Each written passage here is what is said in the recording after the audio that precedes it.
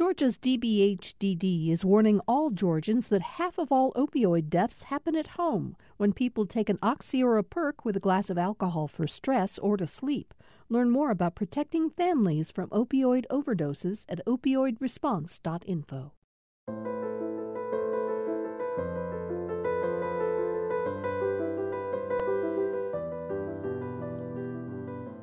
This is an extraordinary day in the city of Atlanta and really for the entire state of Georgia and the nation. It's the day that John Robert Lewis will be laid to rest. His funeral will be held at Ebenezer Baptist Church starting at 11 o'clock this morning. 3 former presidents, President Obama, President George W. Bush, President Clinton, are all expected to be in attendance at the service. He will then, and by the way, NPR will be carrying that funeral, and all of the GPB radio stations across the state will cover it. You could also hear it on our social media platforms, our Facebook page, GPB Radio. It's all over the place. John Lewis, the funeral cortege will then take John Lewis to Southview Cemetery, which is basically directly south of downtown Atlanta, about 15 miles. And it's where Lillian, his wife, was laid to rest back in 2012. He'll have a plot next to her.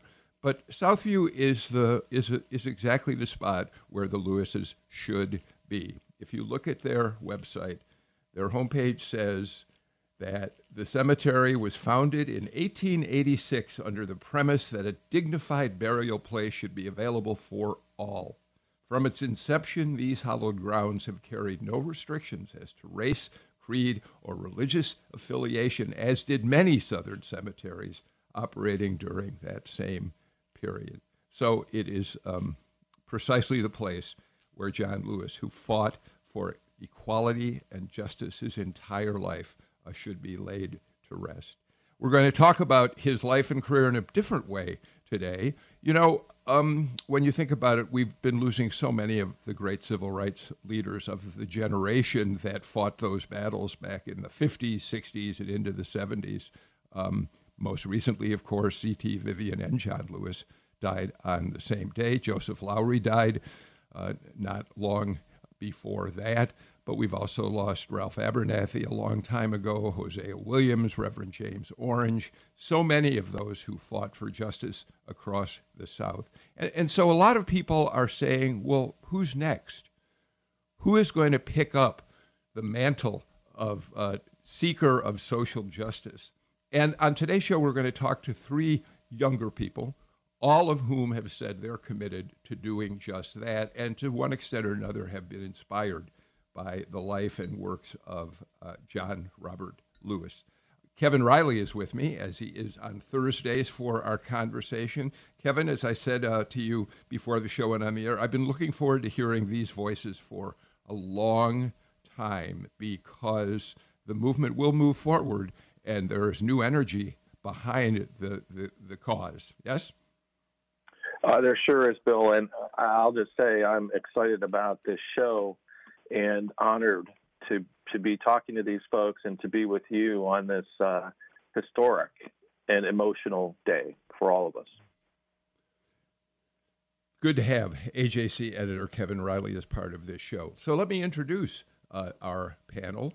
Hannah Joy Gebrselassie is a community advocate and founder of the Promote Positivity movement. Hannah, you studied journalism at Northwestern University. Came back to the South. I think you started your TV reporting career in the South. Am I right about that? Yes, right here in Atlanta. I was doing positions around the city and then moved to Southern Illinois to continue working there. You're the daughter of Ethiopian refugees who came to the United States about 6 or 7 years before you were born. And you, in the context of what we're going to talk about today, when in the aftermath of the death of George Floyd, of Ahmaud Arbery, Rayshard Brooks, you were one of the leaders of the protests that took place, the peaceful protests that took place at Centennial Olympic Park, correct? Yes, that is correct. Yep, we were with the Line of Solidarity in front of the Centennial Olympic Rings, and we protested in the same spot 50 days consecutively until we switched over to virtual protesting with the numbers, of course, of COVID going up. Yeah, Hannah got COVID-19 and had to step back and self-quarantine. And it is fascinating, Hannah, that you are continuing your demonstrations virtually online every night, I think, yes? Absolutely. I know that's what Representative John Lewis would want us to do, continue making good trouble and going, right? Well, we're looking forward to hearing more from you about John Lewis and about the work that is of meaning to you right now. James Thank Woodall you. joins us as well. James is the youngest president of the Georgia NAACP. Are you the youngest president, James? You're 26 years old, I believe. Are you the youngest president ever elected to that position with an NAACP chapter anywhere in the United States? Good morning, Bill. And yes, I am. It's been an extraordinary journey, to say the least. You're also in. You're also now certified as a minister, a Southern Baptist minister. You are, and you're working at least part time at Pleasant Grove Baptist Church in Marietta. But you're in school to get your full degree as a minister in the Baptist Church, right? Yeah, so I'm a third year, a senior, final. Thank God, finishing up at the Morehouse School of Religion within the Interdenominational Theological Center. It's been a journey as well. Well, we're really excited that you're here. You ran for state rep, by the way. We should point out you're in the Georgia National Guard. Are you still an active member of the National Guard? No, I was in the United States Army Reserve. I did that for 8 years. Oh, Army Reserve. Yes, sir. And I'm no longer in. I finished my career in 2019, early 2019, and now I'm full-time student, ministry, as well as activism. So. Well, we're looking forward to hearing your stories as well. Royce Mann. Royce, you're the youngest member of this panel today. You are 18 years old, graduated from Grady High School, and you're now headed to Emory University as a freshman this fall, but your age should not in any way diminish the impact that you have tried to have and have successfully had in the activism that you so deeply believe in. You organized the Georgia March for Our Lives here after the Parkland massacre. You actually, and we're going to talk more about this in a little while, you were singled out. Bernice King heard a poem that you wrote called White Boy Privilege that you recited and was picked up on YouTube. She was so moved by what you wrote that she invited you to participate in the King Day celebration at Ebenezer Baptist Church back in 2017.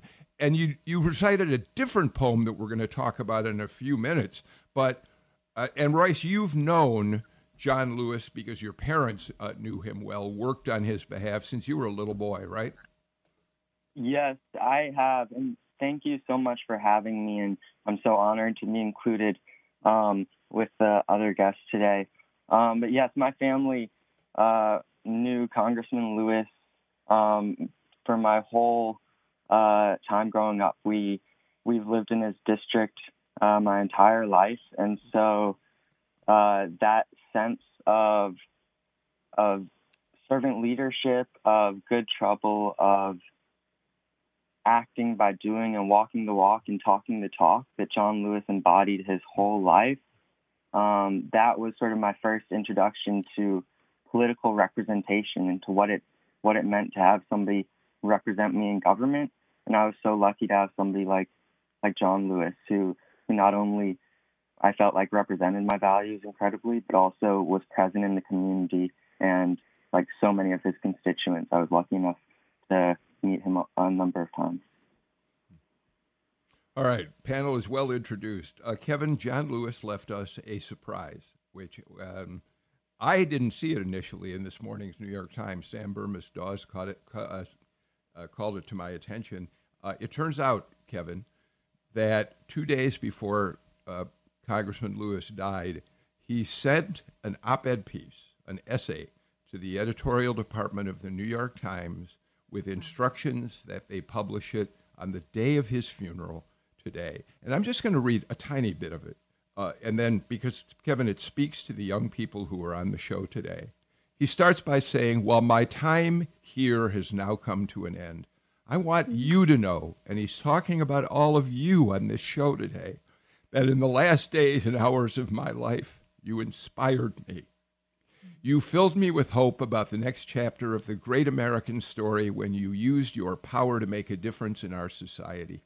Millions of people, motivated simply by human compassion, laid down the burdens of division. Around the country and the world, you set aside race, class, age, language, and nationality to demand respect for human dignity. That is why I had to visit Black Lives Matter Plaza in Washington, though I was admitted to the hospital the following day. I just had to see and feel it for myself. After many years of silent witness, the truth is still marching on." It goes on, Kevin, and we'll post a link to it on our social media pages, but it's a very powerful statement, and Kevin, I think appropriate for the conversation today. Absolutely. I mean, it's hard to make it through the statement without, tearing up, to be frank. The line that really got me was the one where he says, "Emmett Till was my George Floyd." I mean, it's very powerful. Yeah. Yeah. He also says in this essay, democracy is not a state, it's an action. I thought that was an extraordinary observation to make. James, let me start with you. Democracy is not a state, it's an action. What does that mean to you? When we look at what Congressman Lewis, his entire career was about, how it began, how it continued, and ultimately how it concluded, and we look at where we are today with, elections that are going on as we speak. We're in an election process currently for runoffs, and it's an action, it's a state of mind, it's a state of being where people's voices are valued more than any other enfranchised in the entire community that we are in.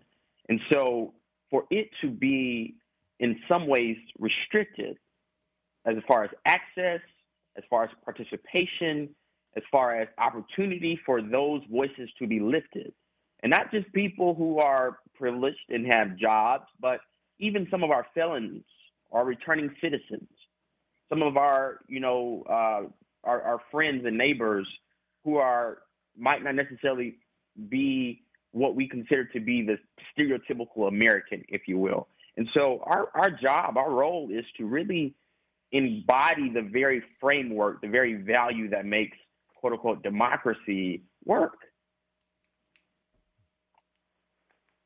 And how have you acted on that, James? What's your role in all of that? Well, the role is multifaceted. One, we have to encourage every single person in our community to vote. But not even just that, because our communities are saying, we tried to vote and this is what happened. And so as far as the activism and the work that goes into embodying that ideal, we have to hold our elected officials accountable first and foremost. Secondly, we have to do our part into ensuring that there is civic education and holding our elected officials look like, let's give them a scorecard. Let's tell them that they're not doing a good job. Let's tell them that they are doing a good job, and then actually fight the good fight of challenging these institutions that continue to put, voter suppression and inaccess to the ballot box on the agenda. And so those are just two of, very high level specific ways that we've kind of had that embodied here at the NAACP for the last several months. Hannah, you have a YouTube program now called Hannah Joy TV. And it's one of the things you try to do with that, I think it's fair to say, is reinforce the most positive values about who we are capable of being as people. which it strikes me is very much about the lesson of John Lewis. When I asked Theron Johnson some of the words he would use to describe John if he were able to speak at his funeral, Theron, yesterday on the show, Theron's first comment was, I would talk about his sense of humor. People don't realize he had a sense of humor and made people smile. He gave them hope through his laughter. What are your takeaways from your understanding of the life of John Lewis? He certainly did bring people joy and make people smile. And you saw it in all of these videos that showed up most recently with him dancing at, different meetings and in the Capitol and everything. And those moments were just so powerful because even through the struggle, he somehow found a way to smile. He found a way to dance. And I think that attitude really, really is important and should translate into our new generation because it's certainly a heavy fight, and he's been fighting this fight since he was a young child. So to see him in that, not just be bold and resilient, but also find moments to smile. And also I think of all of that, and I also think of again resilience. He fought as he was leaving Earth. He made history as he was leaving / transitioning, and we see him continuing to fight when he's not even trying. It's just in his DNA. It's in his blood. And, many of us saw him at the Georgia State Capitol 3 weeks before he passed away, still showing up to work, still fighting, still being present. And to know that he was, going through this journey with cancer and still showing up for the people. I mean, that right there, that is one of the biggest things I will hold on to, like knowing that he still fought until the very end and made it clear that no matter what state you're in, no matter what situation you're in, you can always find something to be optimistic about and some way to continue to be resilient. So, Royce, I was going to ask you about this since you talked about how you knew Congressman Lewis for a long time and through your youth, because he did seem to embody something that has become very popular today, which is, being in the moment, some mindfulness, or whatever term you use, where at any given moment, he seemed very much to be aware of what the possibilities were at the time. And that has come across as people have talked about the pictures they've taken with him, the time they spent with him in big and small ways. He could connect to people in a moment in a way that's a rare gift. And you've probably seen that firsthand. Yeah, that is so true, Kevin. Congressman Lewis, while he has gotten this sort of status as a real-life superhero in large part due to his actions that definitely deserve it, as well as the graphic novel series March, which I and many other young people have read. He's been this larger than life presence in my life, but having those encounters with him, recognizing how down to earth he is, and seeing him dance at Democratic events and laugh and joke around, that more than anything, that just shows that anybody can do what John Lewis does, because he's just like anybody else. He was just a regular person who just felt a need to do something. Well, you made reference to that graphic novel, and so one of the times that I really got to observe Congressman Lewis up close was at the 2013 Decatur Book Festival, because that was when the graphic novel came out. He was the keynote speaker. And one of the things that was so amazing to see is at the book festival, the Atlanta Journal-Constitution had a tent where he came for an hour, what was supposed to be an hour, to sign the book. People could buy a book, come through, meet in, take a picture, have it signed. And of course, there was a line like all the way through downtown Decatur, way more people than we thought would ever get through. And as you watch people come through the line, he would talk to someone like in that moment where it was as if he had nothing else to do in the world. and that he was completely unaware of all the people waiting, and made that person in that moment, as he signed their book, as they got a picture with him, feel like he was their top and most important concern, and he really had nothing else on his mind. And I think that powerful connection is such a gift, and it's such a rare gift. And he had it in all these steps in his life that must have been why he had such great influence, and in the end, such a moral standing with people. I do want to. It's interesting I'll give each of you a chance at this. I may have to wait till after the break, but I'll pose the question, the theme, right now. Jim Galloway had a fascinating column in yesterday's AJC, in which he reminded us that John Lewis, the young John Lewis, who was beaten badly during the Freedom Rides, the bus ride, obviously beaten badly at Selma, went through so much trauma as a very, very young man, and then became president of SNCC, which put him in the position of being able to speak at the March on Washington, an extraordinary honor for him. He then was ousted from SNCC by Stokely Carmichael, who wanted to take SNCC in a more militant direction. And as Jim's column points out, for quite a few years, John Lewis was kind of in the wilderness, not quite sure what his life was going to be all about. And the reason I bring all this up now is, and of course, he, in 1986, gets elected to Congress, lowly backbencher, moves up in the leadership and in terms of respect in Congress. But the reason I mention all this now, Hannah, is that graphic novel, that series of graphic novels, March, was really something that put John Lewis's legacy and ongoing work at that point into the eye of younger people. I'm not sure younger people had quite the understanding and appreciation of what he had been through much earlier in life. And even John's own aides say March was a big effort to kind of relaunch the Lewis brand. Hannah? Yeah, and this is something so great to see because, as someone, a child growing up in Atlanta, I will say, I looked up to Representative John Lewis, but I sure wasn't aware of all the details of the history.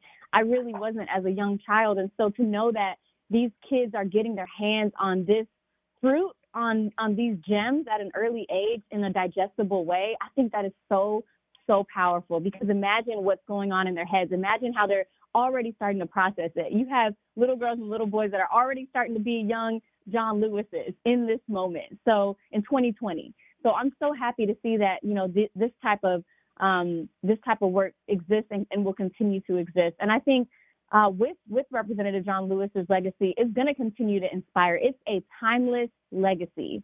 His legacy will inspire people for the rest of the world's existence. Because when you practice this nonviolence approach, when you practice this strategic approach, when you practice this approach that centers around compassion and humanity, you will never fail. And he certainly never did because he held on to those values and more. So, yeah, I'm glad to see these types of, stories being shared. And I'll continue to even read them because they teach me new things every time. And it's interesting because when we talk about carrying the legacy, when we talk about civil rights and human rights activism, when we talk about organizing and leadership within these spaces, one thing that we never talk about is the dark side of the wilderness. And it's a very lonely place. When you're doing this work, most people, they congratulate you, they celebrate you because you're doing what's favorable and what's beneficial to them. But the moment you take a stand that is different than what the status quo suggests you should take, they will crucify you. And in many ways, what John Lewis has experienced is what so many people that often go unnamed almost always be Black women. And let's be very clear that legacy is inclusive of them too, because there are so many people that we often lose sight of, that we silence, that we disregard and throw to the side because they're not politically respectable. They're not what we consider to be what is quote unquote right. And so that wilderness process is so integral to being resilient, to showing that no matter what is the circumstance, no matter how accepted we are, that we still have a fight before us. Because when we talk about, and John Lewis in 1963, he talked about it then, and we talk about it today, there are people literally dying right now. And all we have the appetite politically to do is talk about symbology and symbolism and moments of solidarity, and not actually go to the heart of the issues of why we are actually having to, quote unquote, fight the good fight. It's not niceties, but it's actual lives that we're talking about here. We got to take a break. When we come back, Royce, I want to turn to you and talk a little bit about your activism. And I do want people to hear the poem that you read at the King Day celebration, because it's very pertinent to the conversation that we're having. By the way, just as a final note before the break, when I say John Lewis felt he was out in the wilderness in the aftermath of being thrown out of SNCC, Galloway in his column points out that John Lewis didn't even feel he was invited to be at the funeral service for Dr. Martin Luther King Jr., but didn't feel he was part of that group anymore, and ended up not even being in the church that day. So he had a long way to come back to achieve the place in history that he continued to have when he was recognized again for his greatness. All right, we're going to take our first break in the show right now and come back with more on Political Rewind.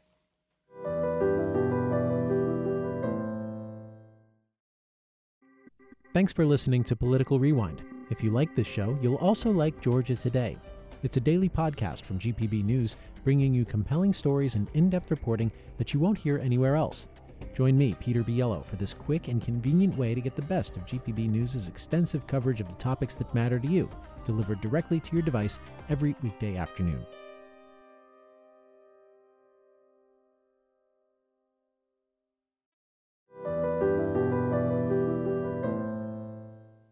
On Political Rewind today, on the day of John Lewis's funeral, we talk to younger activists about how they are being inspired to do the work that they're doing, thinking about what John Lewis's legacy is.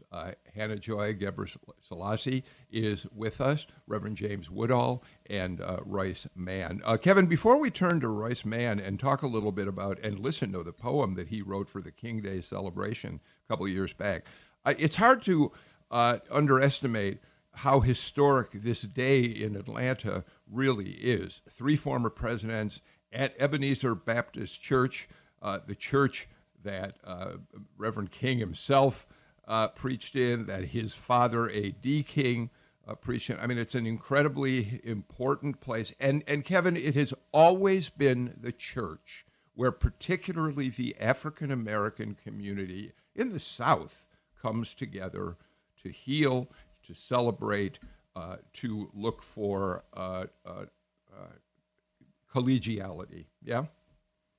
Yeah, I mean it's the place, right? And we had a story by Ernie Suggs, our reporter, who's been really leading the coverage on this, where he talked about how it has become that place, and people have gathered there for many reasons and for many times to come together and celebrate a life or create the history of a moment.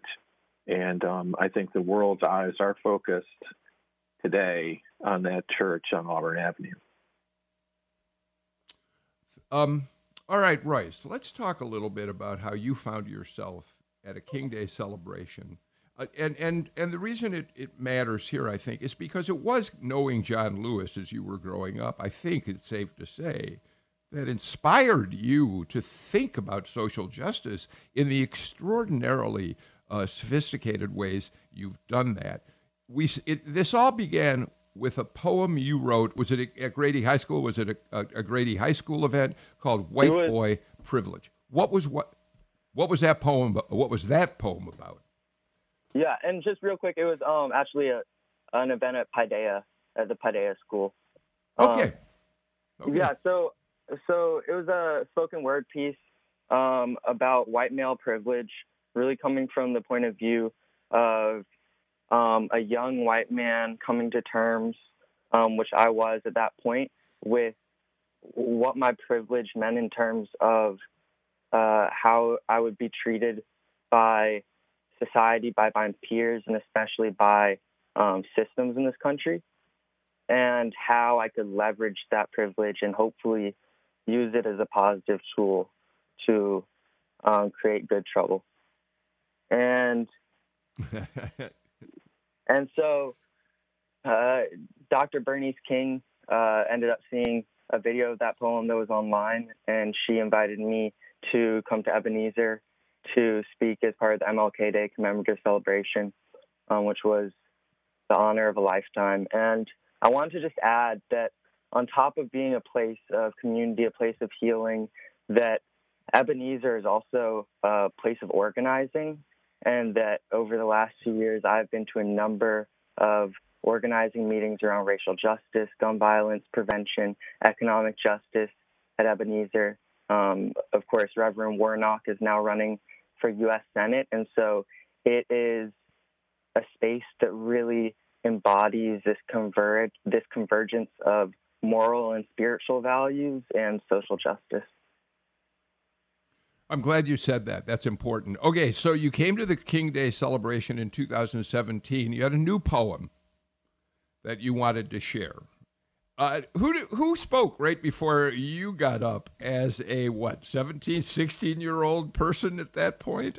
Who was the previous speaker, Royce? Yeah, I had to follow Senator Bernie Sanders, which was a bit daunting. But let's go ahead. I was honored that right afterwards he came over and very briefly and in his Bernie Sanders voice said, "Good job, man." And so let's listen. Probably we're not maybe going to hear the whole thing, but let's listen to at least a portion of that poem as you recited it at the King Day celebration that morning. Here it is. Let's rise up. Let's rise up with those overlooked and undervalued by society. The black man who walks down the street on the way to his job, it's his first day as an 8th grade English teacher. The same black man who has a son, his most prized possession, who told that son that life will be hard, but anything is possible. The black man who walks down the street on the way to his job, only to pass a woman clutching her purse a little too tightly. Let's rise up with the boy who was a girl, then didn't know what he was, and is now a boy. The boy with the parents who loved their daughter but disowned their son. Let's rise up with the Muslim woman who works for the Justice Department, only to experience injustice every time she wears a hijab. Let's rise up and lend a hand to the boy who can't, the boy who sits in a wheelchair watching the other kids play basketball, the boy who becomes the only one in his class to win an Olympic gold medal. Let's rise up with the woman who was born in the U.S., whose parents are Dominican and whose son is all-American, so why is she repeatedly told to go back to Mexico? Let's even rise up with the poor white boy. The one who is told he is privileged but doesn't feel that way. And yes, this boy does exist. The boy who talks about the pool his family doesn't have and wears the shoes his mother can't afford. He was given everything right, so it must be his fault, right? Wrong, because as one YouTube commenter said, life can be hard if you're white, but life will never be hard because you are white. Let's rise up with a young Native American poet. She speaks wisdom, but no one listens. The poet who should be on this stage right now, the poet who instead has to hear a white boy speak for her. Let's rise up. Because once we do, that glass ceiling will be in reach, and trust me, it is breakable. Once we do, we will be able to see over any wall, no matter who pays for it. Once we do, the sky will truly be the limit. Scratch that, there will be no limit. Martin dreamed when it was time to dream. Rosa sat when it was time to sit. Barack ran when it was time to run. Now is the time to rise up together as one.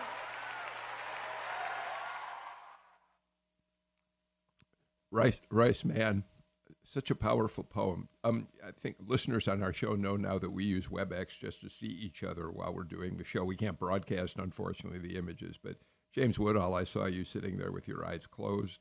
Hannah, you were transfixed by Royce's poem as well. And James, it occurs to me that one of the things we heard coming out of the protests after George Floyd was murdered, and when Black Lives Matter suddenly gained a respectability that for years it had been denied, we heard the black community say, it is now white people who have got to hold themselves accountable. It cannot be completely on the backs of black people. And that, I think, James, is one of the reasons, and I want Hannah to answer this too, one of the reasons that these demonstrations seem to have given so many people like John Lewis so much hope is that we're not talking about segregated marches. We're talking about white and black people coming together to promote social justice. And it feels like an entirely new movement in many ways. Do you feel that, James? And then you, Hannah? I would respond yes and no. So for me, this is not a black and white issue. Because the moment we relegate this to social constructions of race is the moment we lose the fight. This is a fight against humanity that is not just about African Americans. This is, just like Royce said, this is about so many people, so many communities that are literally being dehumanized every single day. And so what we saw at the March on Georgia that the NAACP led on the 15th of June, what we saw in Minneapolis, what we saw in Louisville, what we saw in Portland, what we saw in Seattle, were human beings saying that we are done dying. That's what we saw. We didn't see black people coming together with white people. We saw human beings building community to suggest and to demand that justice truly roll down like waters and righteousness like an ever-flowing stream. In that, it says nothing about color. And so, though I am a black man, an African American, but I'm a human first. And the humanity in the promises of this country is what makes this country promises so great. And so our work, our movement, our efforts, our organizing, our advocacy is around involving the humanity of all people. And when we humanize those who have been oppressed for so long, we can truly make true the promises of this country. That's a wonderful. I would argue a little bit, James, that in previous generations, say the Black Panthers, who accomplished a lot of important work in their various communities around the country, were demonized by whites for their some of what their behavior was. But in fact, did a lot of good work. But they wanted to be self-contained black activists working for their own freedom, which is why I do say that the coming together of blacks and whites does have a value, James. That's true, isn't it? Most definitely, and I can't blame them for that. For 400 years, the African American community has been oppressed and dehumanized and violated and murdered. And so I'm not necessarily responding to their position of black nationalism, of black community, of inclusive. Because there are some sectors of community that suggest that you need your own isolated community. I'm not necessarily responding to that. I think at the heart of everything that we're seeing is a need for humanization, because what we've experienced is dehumanization. And so I love that. I support them. I love them. These are my family members. These are my friends. But I just have a different perspective as a leader, that at the heart of these issues is not an issue of social construction, but rather an issue of humanity. I suspect John Lewis would be right there with you. I love that. Hannah? Yeah, Representative John Lewis always talks about how we live in this house, right? And I think that is so powerful. We should all be able to live in this house, right? However, there are a lot of forces right now that don't want us all living in that house. So it's absolutely, we got to be real about that. There's so much racism. There's so much white supremacy. There's so much, tension. And so, we welcome everyone and anyone from all over the world to come out and to, James's point, absolutely. We are all brothers and sisters. Like, this is about humanity. This is not about politics. When we're coming to call on the governor to veto bills, it's not because we're trying to push politics. We're trying to push humanity. You know what I mean? These bills are going to impact everyone across Georgia, whether you're white or black or Asian or Latino, Latinx, everyone. So when we are out here, I do see us all as a human race. And I will say, though, to be honest, there were moments where we were out there, and just to acknowledge it, I looked around at our specific protest in front of the rings, and a couple of those days, it was like 40 of us or around there, and there were more white people than there were black people some of those days. And I kind of was like, whoa, because it was just something to notice, and so personally speaking, I have never seen this many people who are non-African American, non-black, really try and join this fight in whatever way they can. And I'm not even talking about on the streets. I'm talking about finally speaking up in their companies, finally speaking up in their churches, speaking up in their families, speaking up in their friendship circles. So when you ask that question about the movement, I do believe that there's a lot that about this movement that is very similar and that is the same when it comes to the civil rights movement in the 60s. But I also see some new layers as well in terms of sort of the magnitude of it. And of course, the use of technology, because that also allows us to reach more as well. So let me ask within all of this a pragmatic question. I guess I'll come your way, Royce. I mean, if you were going to pick something that's most important for people to either focus on or for you to do as an activist or people listening to understand about what's going on or support, what would it be? I mean, what is a very concrete thing that you think people just have to understand? That's a great question. I think that there's a lot. I think we need to understand that, as John Lewis showed through his entire life, you can fight with a clear sort of end goal in mind, but use different tactics and look to get different wins along the way. John Lewis is somebody who was continually on the right side of history at every stage in his life, whether it was in the 60s marching in Selma or voting against the 1994 crime bill or being arrested just in recent years protesting, supporting Dreamers, LGBTQ rights, etc. And so I think that there's a really important lesson to be learned there, which is that our tactics, our immediate goals will be changing as progress is achieved. But like John Lewis recognized, at no point in this country has the status quo been adequate. And so at every point, he has rejected it and done so by causing good trouble. So Kevin asked a great question. Hannah, if you specifically give us a couple of issues, just a couple of issues that are motivating your ongoing, now virtual demonstrations. What do you want resolved right now? Yeah, the number one thing is stop killing us. We need to see an end to police brutality and unjust violence. Black people in America are dying at the hands of police officers every single day for simply being Black, for eating a bag of Skittles, for taking a nap in a Wendy's parking lot in Atlanta. You know what I mean? For activism, for taking a jog, for going to the store, for getting behind the wheel. It's like anything we do. And so it's sickening. It's sickening, and it needs to stop. And Representative John Lewis has been fighting for this since he was fighting. He's always talked about police brutality and how it needs to end. And years later, we're still fighting this fight. So when I think about him, when I hear his speeches and his messages, it's empowering us to continue fighting for reform.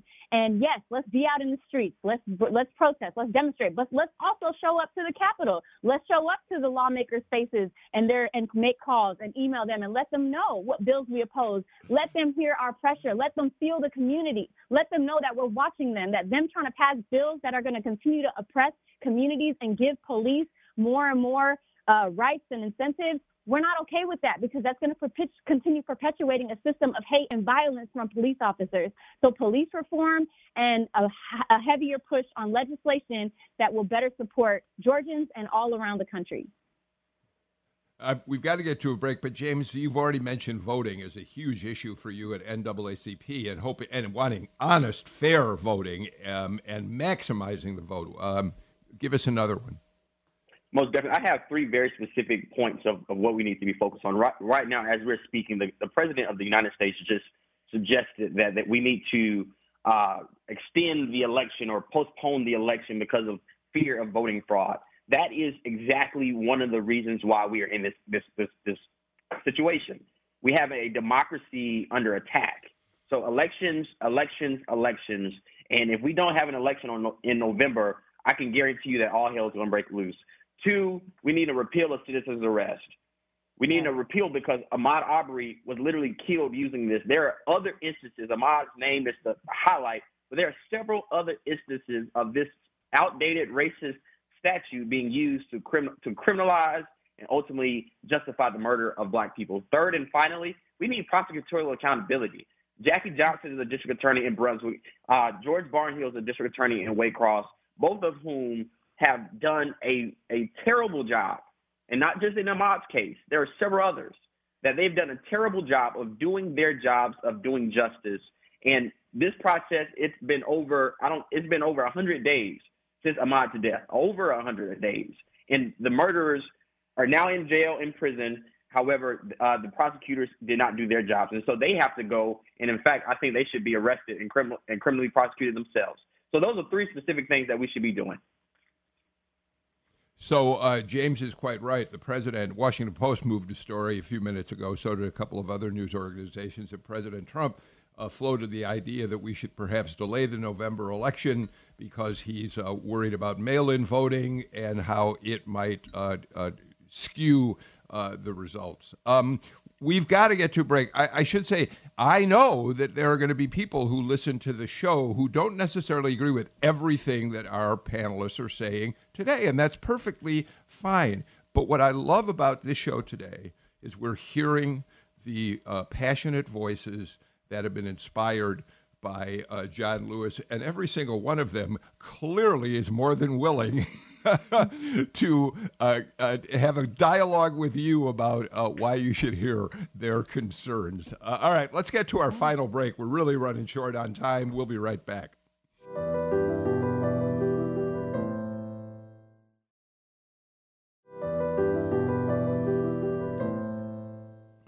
We are running way short of time for today's show, but I want to do a couple of quick things. Hannah Ghebreslassie, I asked you to pick a couple of quotes from John Lewis that are meaningful to you. Can you share one of them at least with us right now?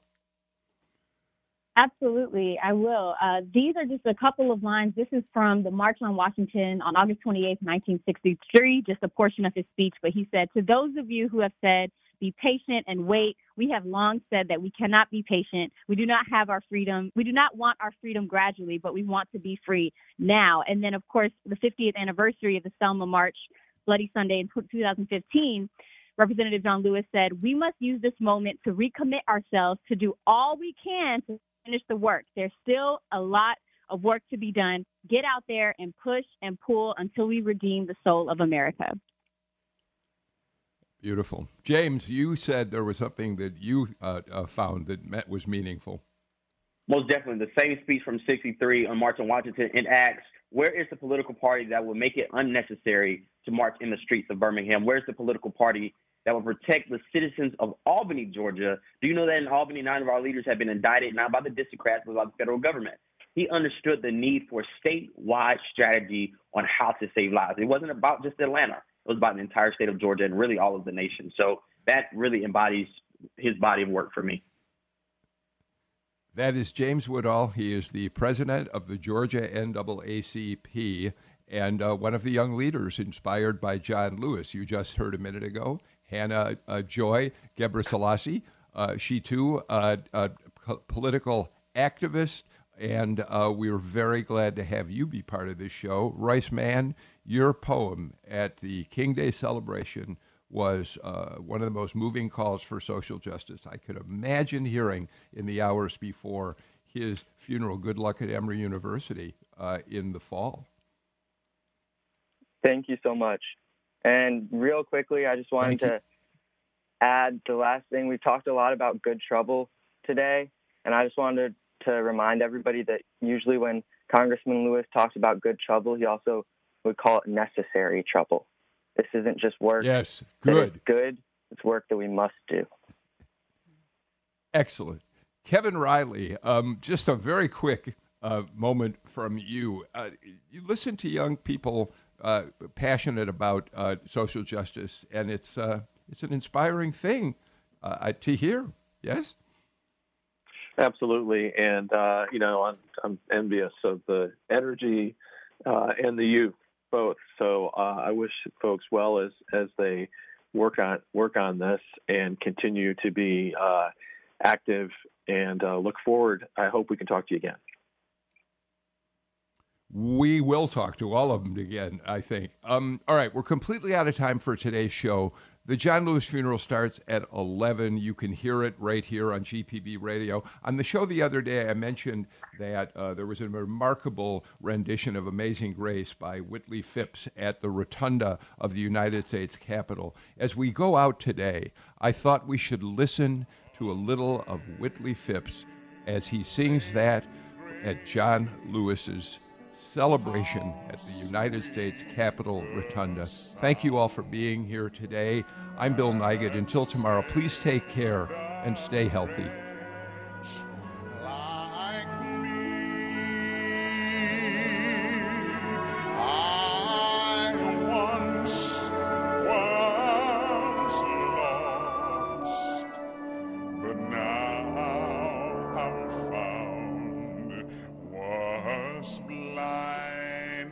But now